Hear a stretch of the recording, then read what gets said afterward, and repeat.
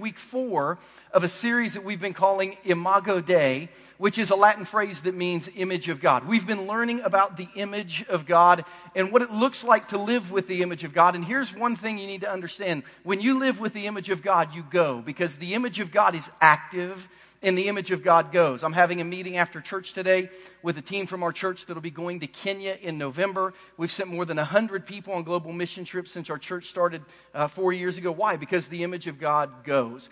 And as we've been talking about missions at our church, we've said, man, we've got to figure out a way to engage people, at least little by little, so they can get a heart and a passion to go. So we're looking at 2017, 2018, and beyond. And we're looking at major cities in the United States that we can do weekend mission trips in. Los Angeles, Chicago, New York City. So some of you can get a taste of the mission field without having to fly out of the, over the Atlantic or over the Pacific. We're looking at things in Central America and a little closer, even in Mexico, where you can get engaged without having to leave for a long time. But we want you to learn that the image of God goes. One of the places we're looking at going in Los Angeles is a place called the Los Angeles Dream Center, which is an unbelievable ministry that ministers to homeless people in the largest homeless population in America, a place called Skid Row, or that you maybe have referred to as Boxtown. A place that's just cardboard box after cardboard box for blocks and blocks and blocks. I used to take my student ministry there every year when I was a youth pastor, and one of the years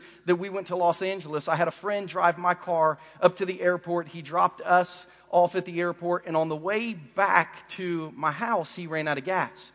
And I was in the air. He didn't know what to do, so he left the car on the side of the road. He called a friend to have a friend come pick him up, and he waited till I landed in L.A. to say, I ran out of gas, your car's sitting on the side of the road, what should I do with it?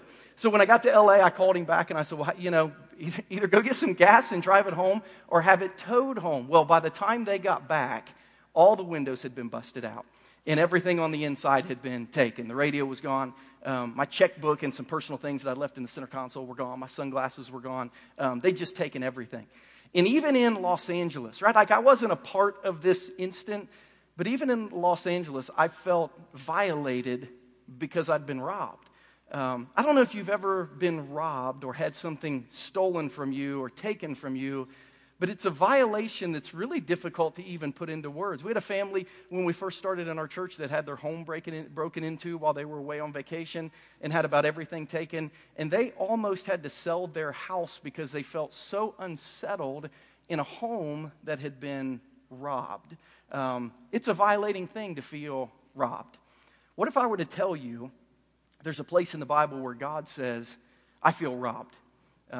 I feel like someone has violated me. I feel like someone has stolen from me. Because as we enter Malachi chapter 3 today, that's what God says. God says, there are some people that are robbing me. And I want to point out this text to you. If you don't have a Bible, our usher's going to come down. They've got Bibles you can use, so just wave at them if you want one as we go by. But in Malachi chapter 3, verses 8 through 12. Go ahead, if you don't have a Bible, just grab one. You can catch us up. I'm going to give a little bit of teaching as we get into this text, but I just want to read through it once. Malachi 3, verses 8 through 12. And here's what God says. Will a mere mortal rob God, yet you rob me? But you ask, how are we robbing you? In tithes and offerings. You're under a curse, your whole nation, because you're robbing me. Bring the whole tithe into the storehouse that there may be food in my house. Test me in this, says the Lord Almighty, and see if I won't throw open the floodgates of heaven and pour out so much blessing that there won't be enough room to store it. I'll prevent pests from devouring your crops, and the vines in your fields will not drop their fruit before it is ripe, says the Lord Almighty. Then all the nations will call you blessed, for yours will be a delightful land, says the Lord Almighty. Now, if you have your sermon notes, I need to teach you a little bit of a history lesson so this text makes sense and God's comments make sense. At about 1000 BC, David, who killed Goliath, if you're familiar with that story, and his son Solomon began to reign in Israel. And for 80 years, David and Solomon reigned over a very united, very strong Israel as it became kind of a power player in the ancient Near East, Middle Eastern countries. In 931, there was a civil war. Solomon died, his son took over, and there was a civil war, and the country divided in two. The northern part of Israel kept the name Israel. The southern part of Israel was named Judah. And for about 350 years, Israel was divided into two nations, Israel and Judah. And they were divided politically, And they were divided spiritually, which meant sometimes they loved God, sometimes they didn't. Half of them loved God, half of them didn't. They were divided politically, they were divided spiritually, and slowly they started to just kind of devolve as a nation. As a matter of fact, over the next 350 years, we see that Israel and Judah would both be conquered and they would fall apart. In 722, Israel, the northern nation, was conquered by Assyria. They literally either killed everyone in Israel or they took them and they moved them to Assyria. So by the time 722 rolled around, there weren't even any Israelites or Jewish people living in Assyria. About 150 years later, over the course of 3 different battles, Babylon, which is in modern-day Iraq, came in, and in 3 separate battles, they conquered Jerusalem. The last one in 586, they tore down all the walls of Jerusalem. They tore down the temple of Jerusalem. Any people that were left in Jerusalem, they killed. The ones that they didn't kill, they took back to Babylon. So by 586, there weren't any Jews living in Jerusalem or the southern part of the country. There weren't any walls around the great city. There wasn't a temple standing in the middle of the great city. And for about 70 years, there wasn't even an Israelite living in Israel. In 539, Persia conquered Babylon, and the king of Persia, his name was Cyrus, found all these Jewish people living in Babylon. He said, y'all can go home. So in 538, a big group of them went home. They began to try to rebuild the temple because that was the first thing that was central to Israel, being able to worship. But after they got the foundations of the temple built, they got kind of busy. They said, maybe we should build our houses before we build the church. Maybe we should go dig the wells again before we build the church. Maybe we should plant the fields again before we build the church. And in 538, they kind of made this commitment. Listen, the church is important, but let's take care of ourselves first. And after we've been taken care of, we'll go back and finish the church. And they forgot about it. They forgot to build the temple for more than 20 years.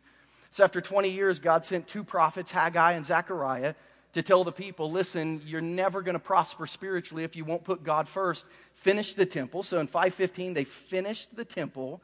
And then in mid-400, a guy by the name of Nehemiah came back, and Nehemiah said the temple's built, but the walls aren't. So Nehemiah built the walls. So here we have, as we enter the book of Malachi, that's everything that's happened in the nation of Israel. I just gave you like a 500-year history.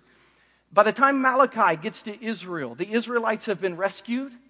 Jerusalem has been rebuilt. The temple's been rebuilt. The walls have been rebuilt. But God wasn't recognized for having done any of that. God wasn't given the credit for having done any of that. The people living in Jerusalem, their world had been changed for the better.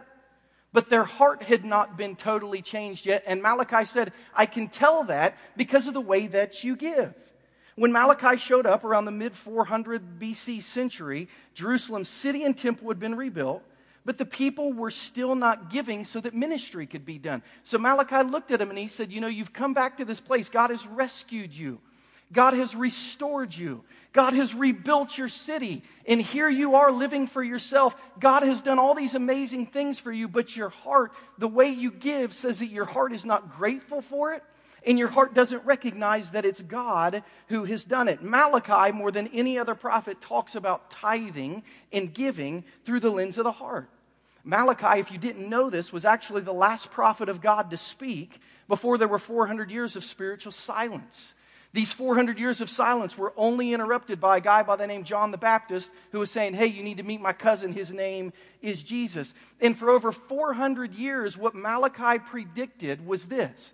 Malachi says, as long as your hearts are hard, you're not going to hear anything spiritually. And for 400 years, the people of Israel had their hearts go hard. Look at the last words of the Old Testament. I don't know about you, but I noticed in my Bible, Malachi 4 transitions to Matthew chapter 1. There's 400 years between the last page of the Old Testament and the first page of the New Testament where God didn't say anything through anybody. Why? Because the people's hearts were hard. But Malachi said there's going to be a time coming when this happens. Malachi 4 verses 5 and 6. Malachi says, see, I will send the prophet Elijah to you before that great and dreadful day of the Lord comes. And he will turn the hearts of the parents to their children. He'll turn the hearts of the children to their parents, or else I'm going to come and I'm going to strike the land with total desolation. Malachi promised that if the people didn't soften their hearts and begin to put God first, that God was going to totally destroy him. But he said that won't happen because somebody's going to come who can change your hearts. Do you know that Luke, when he began the story of Jesus, Luke opened his book introducing John the Baptist with Malachi 4, 5, and 6. He quoted Malachi 4, 5, and 6 to say God said hard hearts would destroy people spiritually unless somebody came to change hearts. Well, John came as Elijah and Jesus came to change hearts. And as we at our church study the Imago Dei, as we study the image of God and what it means to have the image of God in us, we have to realize what Malachi was saying. The best way for you and I to learn what the image of God should look like is to learn and study the life of Jesus. Because if you know Jesus and you become like Jesus, your heart will be changed and you will live in the image of God. So Malachi said Jesus is coming to change hearts. But if Jesus doesn't come and change hearts, or if Jesus comes but the people's hearts don't change, Malachi said you're going to live in total destruction. And for 400 years that happens, and you would think God after 400 years would just say, hey, I'm done with you. But in a world where it seemed like God had gone silent, in a world where it seemed like God was done with people, God stepped into a world of hard hearts, and He gave. John 3:16 says that God sent His Son to a world that didn't really want His Son. God stepped into a world of hard hearts, and He gave. John 3:16 says He gave His only begotten Son, that whoever would believe in Him should not perish but have eternal life. So the image of God gives. And you and I, when we begin to live more like Jesus, we begin to be givers because God is a giver. And I believe we're living in a world again where people are wondering if God's going to do anything. And I'm talking about Christian people and non-Christian people. I'm talking about people of faith and people who have no faith. I'm watching, like you guys are, this election cycle play out, and I'm hearing Christians and non-Christians saying, what is going on in our country? Where is God? What is happening? Is God going to do anything to help us? And we live in a world where I think people are searching for some kind of an answer. They want God to just speak with a thunderbolt to kind of tell us what to do and where to go and, you know, how to get out of the mess that we're in. And people feel like God has gone silent. My marriage is failing. Where is God? My finances are failing. Where is God? I just lost another job. Where is God? My kids are sick. Where is God? My grandparents are dying. Where is God? Our country seems to just be in pure chaos. Where is God? And I believe into the midst of this world where it seems like God is silent, God wants to speak. And God speaks through giving, and He speaks through the people of God who give. You see, we're in this 5-week series because we believe God is going to use our church kind of as a megaphone as we build a building to say to our community, I'm here if you need me. We believe we're going to have people from our community who drive by our property every day and they're watching the church go up, and at some point they're going to turn in the driveway and they're going to come in because they have no other last resort. They've done everything that they can and they think maybe a church can help. Maybe God is real. And I believe God wants to use our church like a megaphone to speak once again into a world that's struggling to hear from God, into a world where hearts are hard. But for that to happen, the people of God have to understand how important it is to give. Because your giving lays a foundation for ministry that allows other people to hear who God is. Jesus actually said, when you talk about the gospel, which is the good news of all people, for what Jesus did for them, God said when you talk about the gospel and giving at the same time, people will not hear the gospel because they're hung up on what you're saying about money. So God says in seasons that you're sowing the gospel, don't talk about giving. It chokes the message. So we know we're moving into a season as a church when we open a building and God uses our church as a megaphone to say, here I am. That's not the time to talk about giving. So when is it? It's before we move into that building. For the people of God to understand that when we live in the image of God, we kind of lay a foundation of giving that allows God to be seen in our world. So we're talking about giving because our God is not silent. And our God wants to speak loudly into this community. And I believe if we can learn to give like God has created us to give, that our church can be a megaphone for the gospel in a community that's waiting to hear from God. But Malachi says there's a challenge in giving. It's not a financial challenge. Malachi says the real challenge of giving, specifically tithing, is a heart issue more than a money issue.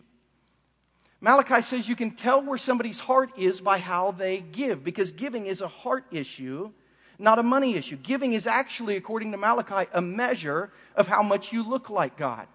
You know, when you're sick, you put a thermometer in your mouth, and that thermometer will tell you what the temperature of your body is. Malachi says if you want to know what your spiritual temperature is, look at your giving. Your spiritual temperature can be seen by your level of giving, specifically whether or not you're working your way towards tithing. And because we have people at our church who are pursuing Jesus, our heart should be changing. And if it's not changing, at the very least, it should be chewing on what it means and looks like to change. The first week of this series, we passed out more than 400 bags of Big League Chew because we said we know this is going to be a difficult week. To come and talk about giving for a month, we know it's hard to chew on giving, so chew on gum and keep coming and listening to giving. So some of you have been chewing in your spirit on what it's going to look like to give and how you're going to do that. And we've been talking about tithing. Malachi talks about tithing. For those of you who are brand new, tithing, the word tithe means tenth. It means giving 10% of your income as an offering to God. And Malachi says that when you don't do that, you rob God. I'm going to walk you through that in just a minute. But the real question of giving that Malachi asks in Malachi chapter 3 is this: are you giving to God or taking from God? That's a simple question for someone trying to look more like Jesus.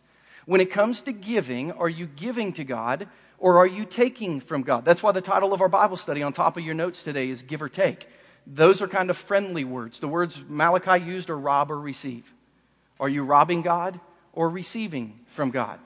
Now, no one ever wants to be accused of robbing anyone of anything, but Malachi lays it out pretty straight in Malachi chapter 3. Number one, he says this. He says, when you don't tithe, you rob from God. I just want you to see this real clear in Malachi chapter 3, verses 8 and 9. Malachi says, when you don't tithe, you rob from God. Will a mere mortal rob God? Yet you rob me. You ask, how are we robbing you? In tithes, in offerings. You're under a curse, your whole nation, because you are robbing me. Now, let me say something, because you need to hear this a couple different ways. Some of you in this room have just been called out spiritually. You've been in church most of your life. You would consider yourself a pretty mature Christian. You understand the basics of giving and receiving, and yet you don't tithe. This passage is calling you out.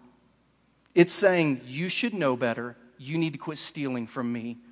Dear you, love God. It's not from me. That's from God. I just want you to know that. None of this is from me. I'm telling you what he said. That's for a specific group of people. There's another group of you in here who this is the first time you're hearing this, and I would say you, like the Apostle Paul, I don't want to say you're off the hook, but I want to say you're more lightly accused. The Apostle Paul said there was a lot of things in his spiritual life he wasn't held accountable for because he acted in ignorance and unbelief, which means he didn't know any better. And some of you are saying, wait a minute, I'd never even heard the word tithe up until 3 or 4 weeks ago. Is God accusing me of robbing him? No, he's not. You're learning some really important principles, and now you've got some really important faith steps to take. But if you're not someone who's been around church a long time and is not doing this, God isn't calling you out. And if you're brand new, if you're a guest, we don't want you to give at all. As a matter of fact, if you're a Christian, if you're not a Christian, and every Sunday we have people come to our church who aren't Christians. If you're not a Christian, this command isn't even for you. If you're not a Christian, you don't have to tithe. These are commands that are for the children of God. This is God as our Father. We said last week that God was a good Father, which means we believe He's generous and we believe He's authoritative, which means whatever He tells us we think is good for us, but even if it's hard because He has authority, we do what He says because He's in charge. But if you're not a Christian, you don't have to tithe. You don't have to give anything. And if you're a brand new Christian at our church, we just want you to learn. We don't want you to give. We don't even want you to feel conviction. We just want you to learn. But for those of you who've been growing up in church, and 10% doesn't come off the top of everything you get, God says, you're stealing from me, and you know better. It's very, very clear. Now, this isn't a fatal flaw spiritually because of Jesus and His forgiveness, which means this doesn't separate you from Jesus. This doesn't mean you can't be a Christian. This isn't a fatal flaw spiritually because of Jesus and His forgiveness, but it is an issue that can destroy your heart. That's what Malachi is saying. Your tithing is hurting your heart, and your heart is keeping you from being close to God. So some of you, really all of you, unless you're brand new to our church, you can and should start your giving journey right now at whatever level that you can. If you're a brand new Christian, you've been created in the image of God, you should start giving something. Even if it's $1 every Sunday, there's something in you that wants to give, and you should give. If you're pretty new to the faith and you're just kind of getting on your feet, you need to give what you can as you can. Matter of fact, we've heard feedback from people in our church saying, listen, you've got to give me better ways to give, because if you're under the age of 30, you don't even know what a checkbook is, and most of us don't carry around a bunch of cash in our pocket all the time. So we had our church actually put together, there's a card in your bulletin, this thing called Smart Giving. We're actually introducing giving by text message at our church because a lot of people are saying, I do all my giving online. And I'd love to give in the offering, but I never have any money. So some of you here, the simplicity you need to start giving is just an easier way to do it. So you can go to this number, you can text give, it'll connect you to something that kind of leads you through a process. If you have any questions, you can let us know about that. But we said, hey, we need to make it easy. We need to make it simple for people to give. Because we live in a world that doesn't, give checks in dollars all the time anymore. But the people of God should be able to give. So we want to simplify giving. We're calling this week, starting on the 15th and going through the 20th, Generosity Week. And we want everyone to give on Generosity Week. We've been praying for many of you that this will be the week you go from giving like you're giving to tithing. One of the men in our church was talking to Pastor Ryan last week, and he said, my wife and I have not been tithing like we should, but we are going to tithe 10% of our mid-month March paycheck. We're going to give 10%, and we're going to try to keep doing it after that. We're asking people, listen, if you're not giving at all, give on Generosity Week. If you're giving a little bit, give more on Generosity Week. If you're giving consistently, but it's not a tithe on Generosity Week. If you've been tithing on Generosity Week, consider giving a gift above your tithe, either to us or somebody else this week. That this week, let your generosity be seen. Tithing is not a fatal flaw, but it does hurt your heart. And some of you have been saying, I agree with everything you say, Christian, and when I have enough money, I'm going to begin tithing. But that's not really the spirit that Malachi is talking about. If you're waiting on the cash to obey the command, basically you're saying, when God gives me more, then I'll give what He asks for me. But that's not the way it works. That's you saying, I'm in charge, and if God will do this for me, I'll do this for Him. That's actually not the way it works. It keeps leading back to this heart of trust and how soft your heart is to do what God is telling you to do. I get lots of feedback on every message that I give here. And a few weeks ago, after the first message, I called the director of our finance team. His name's Jeff Roberts. And I said, Jeff, what'd you think about the message? What information do you have for me? Between services today, I'll talk to a couple of our elders and members of our finance team, and I'll say, what should I change? What should I say? What should I not say? I've been giving these messages to our staff every week before I come preach them to you. And I said, Jeff, what do you think? And he said, it was all right. And I said, what should I change? He said, Christian, let me ask you a question. He said, how many people you think we have at our church that tithe? Like actually give 10%. Like when they get paid, they just give 10%. How many people you think we have?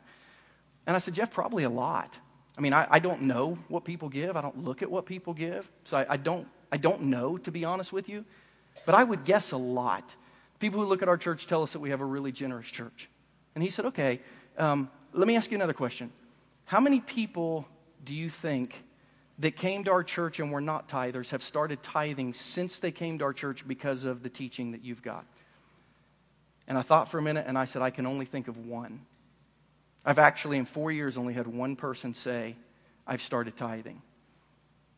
And Jeff said, Christian, I think you're a little bit of the problem to our people in their giving. Because he said, you're trying to be so sensitive in how you're talking about giving. You're telling people to give 2%, 4%, 6%. You're teaching people that this is about finances, not about faith. And he said, I would just challenge you. People don't get from 10% to 10%, from 2% to 10% over a period of 20, 25 years through raise. He said, they just have to step out and tithe. He actually said, I think you're the problem because you're teaching people about finances rather than faith. Tithing is not finances. Tithing is faith. You either do it or you don't. Actually, I had a first-time guest who came a few weeks ago, and I kind of did the whole spiel of, hey, you don't have to give, and we don't want your money, which is all true. And actually, I had a first-time guest kind of rebuke me. He put on his, no, Christian, it would be a disservice to God's people to not talk about giving. Well done, solid teaching. As a first-time attender, I was impressed. So I've actually got people who don't even go to our church saying, you probably need to teach your people. It's a disservice what you're doing, trying to teach them about finances rather than faith. Because at the end of the day, it's a heart issue. And Malachi says you can't let the issue of tithing harden your heart. Jesus comes back and he says in Matthew 6:21 through 24, speaking about the heart and money, where your treasure is, there your heart will be also. No one can serve two masters. Either you're going to hate one and love the other, you're going to be devoted to one and despise the other. You can't serve both God and money. So tithing shows whether you trust and serve God or whether you trust and serve money. And if Jesus is changing hearts, Jesus will change the way you give. It might take a while, but I promise you, if Jesus is changing your heart, Jesus will change the way that you give. But usually giving is the last thing that comes to God in your spiritual journey. And even when you come back to God, sometimes, usually, giving is the last thing that comes back to God. This was the case of Israel in the time of Malachi. Everything had returned to God except the tithe. And Malachi says, you need to bring that now too. So listen, as we get to Generosity Week, as you just go through your life, give. Give what you can, when you can. Give as much as you can as you work your way toward the tithe. Take a step of faith and begin giving 10%. Just do something, knowing that every time you give, you're going to bless somebody radically through your generosity. But also knowing that when you give 10%, you don't just bless somebody else. The Bible says you bless yourself. Malachi says, number 2, when you tithe, you receive from God. So Malachi says when you don't tithe, you rob from God. But when you do tithe, you receive from God. Look at Malachi 3, 10 through 12. These are 3 of my favorite verses in the entire Bible because one of the only things I do good spiritually is tithing. And I'm going to tell you why in a minute. It's not me, it's my parents. But I love these verses because if I get an A in anything spiritually, it's tithing. Thank you, Mom and Dad. Malachi says, bring the whole tithe into the storehouse, that there may be food in my house. Test me in this, says the Lord Almighty, and see if I'll not throw open the floodgates of heaven and pour out so much blessing that there won't be enough room to store it. I'll prevent pests from devouring your crops, and vines in your field will not drop the fruit before it's ripe, says the Lord Almighty. Then all the nations will call you blessed, for yours will be a delightful land, says the Lord Almighty. You see, when you tithe according to the Bible, you receive blessing. When you tithe, you receive blessing. You say, what does it look like? I don't know. I can't tell you what blessing looks like to you or what blessing looks like to me. All I know is probably we miss it most of the time. We consider not having a bad day a good day rather than a blessed day. It's usually not until we see something bad happen to somebody else do we feel blessed that it didn't occur to us. But the Bible says that when you tithe, you're blessed. But then God kind of goes a step beyond blessing. God says, test me in your giving. Don't just tithe, but test me in your giving. I've had people asking me since we started, why does JCI give 12% instead of 10%? Because we've been talking about tithe means tenth. The Bible says that a church shouldn't take an offering of the tithe unless they give a tenth of that money away, unless they tithe off the tithe. So why do we give 12 instead of 10? Because God nudges us here on the issue of giving. God says tithe, you should tithe, return the tithe. But then God says, I dare you. I dare you to tithe and to do more. I dare you to see if you can outgive me. In Malachi 3:10, God says, test me in this, in tithing and giving, says the Lord Almighty, and see if I will not throw open the floodgates of heaven and pour out so much blessing that there won't be enough room to store it. This is the only place in the Bible where we are not only allowed, but challenged to test God. It's the only place in all 66 books where God says, try me. I dare you. See if you can outgive me. You should tithe. But I dare you. Do more and see what happens. You see, we have learned at our church, and I have learned personally as a Christian, as I look at Malachi chapter 3, you give 10% out of obedience. But when you begin to give beyond that, you give out of expectation. You see, obedience says God gave to me and I have to give back 10%. Expectation says when I give more than 10%, God says He's going to bless me so much more. God said, see if you don't receive so much blessing. Look at your neighbor and say, so much blessing.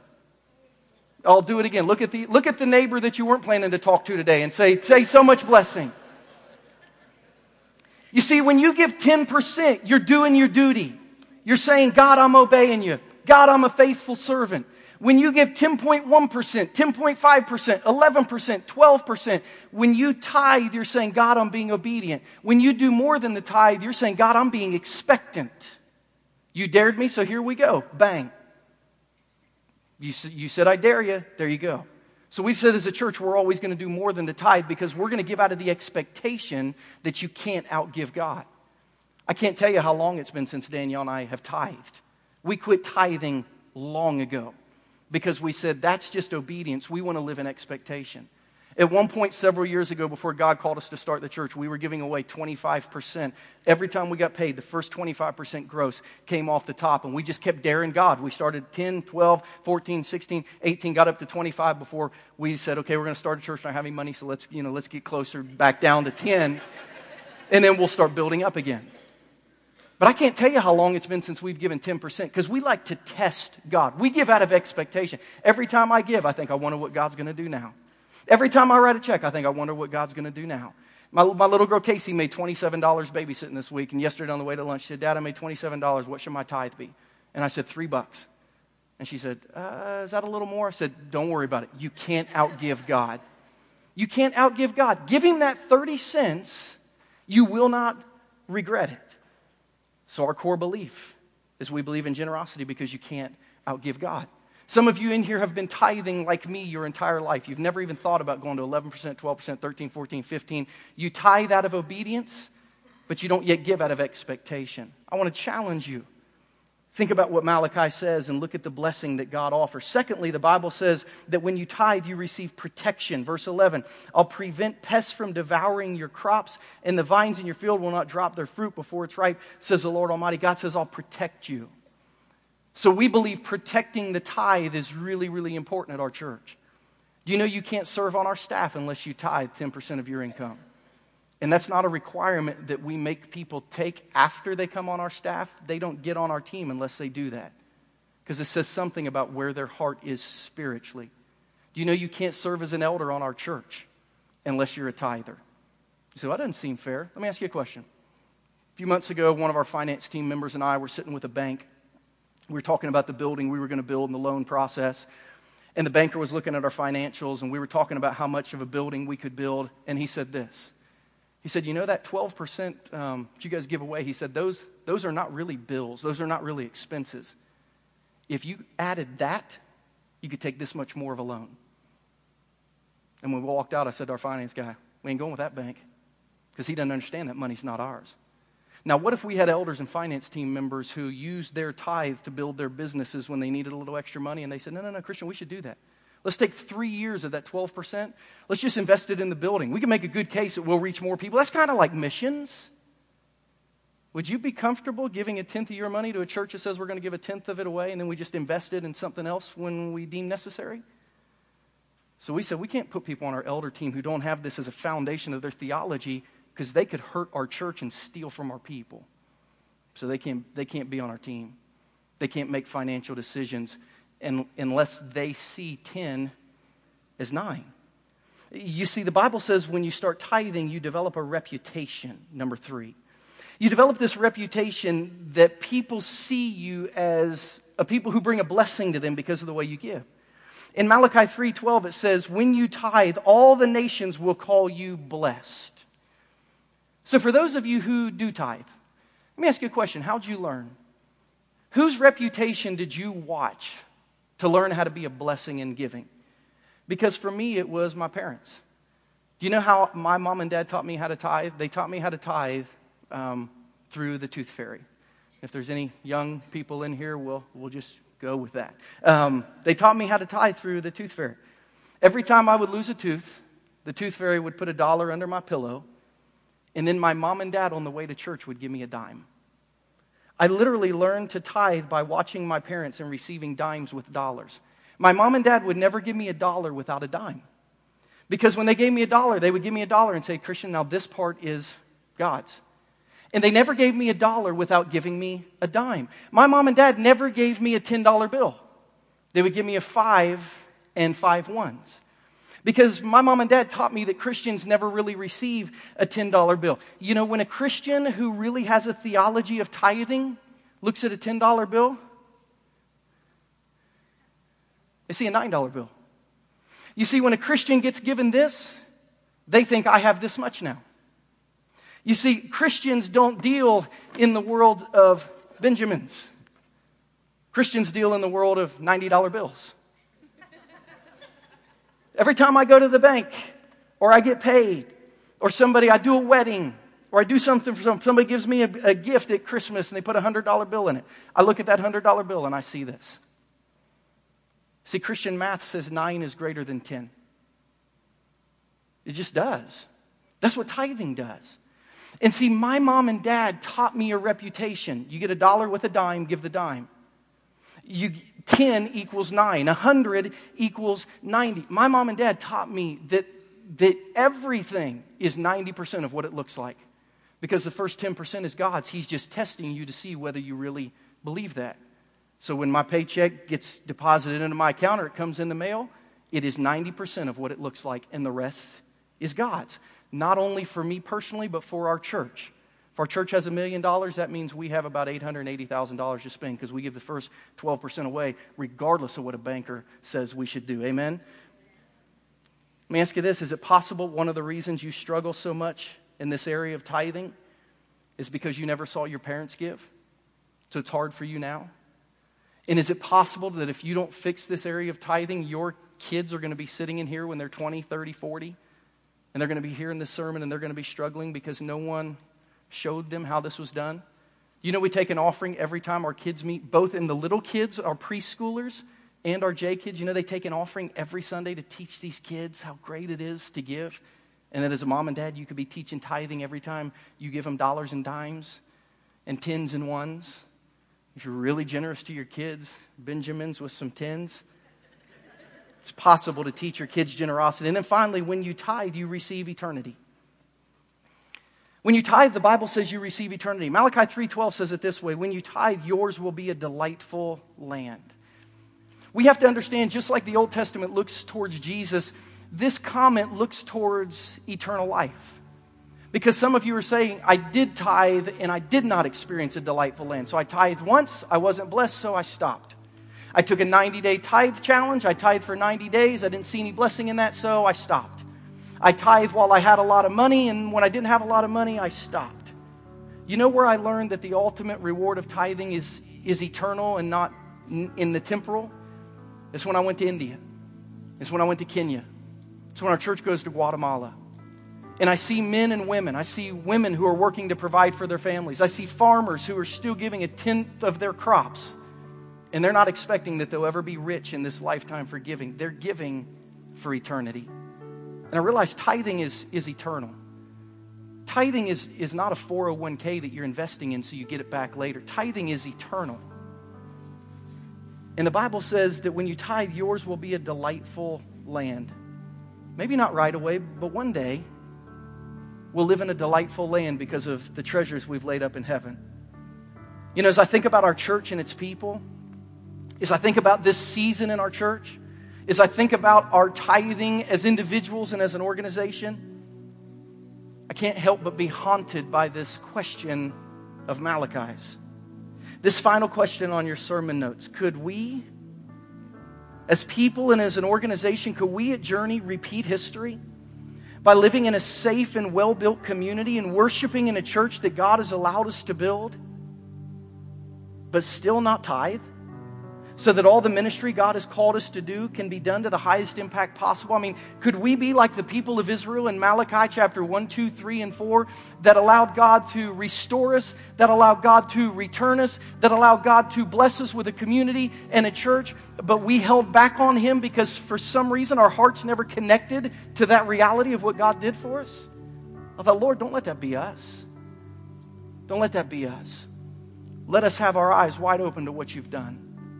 And let us respond. I'm going to invite our band to the stage now. And we're going to sing the hardest song for me to sing when I have faith moments that I have to take. 2 years ago, as we were getting ready and we were planning to start our building, Danielle and our worship team introduced a song to our church called Oceans. And there's a line in that song that says, "Take me deeper than my feet would ever wander. So my faith will become stronger in the presence of my Savior." As I was contemplating in my heart with our finance team and our elders whether or not it was time to build a building, I was scared. Because for me, it was going to be a massive faith step to try to step out and lead our church to build a building. And when we would sing that song, those words would come on the screen. And for weeks, I wouldn't say them. I would just cry and I would think about them. Because I thought, Lord, I don't know if I want to go deeper than I've ever been. I don't know that I want to live without borders. God, what if I drown? What if I fall? What if I get lost? And that's how some of you are approaching tithing. You're saying, I want to tithe, but I'm afraid to go deeper than I've ever gone before. I want to give like God wants me to go, but I'll have less kind of secure borders around me. What if I fall? I want to go deeper than I've ever been before, but what if I fail spiritually?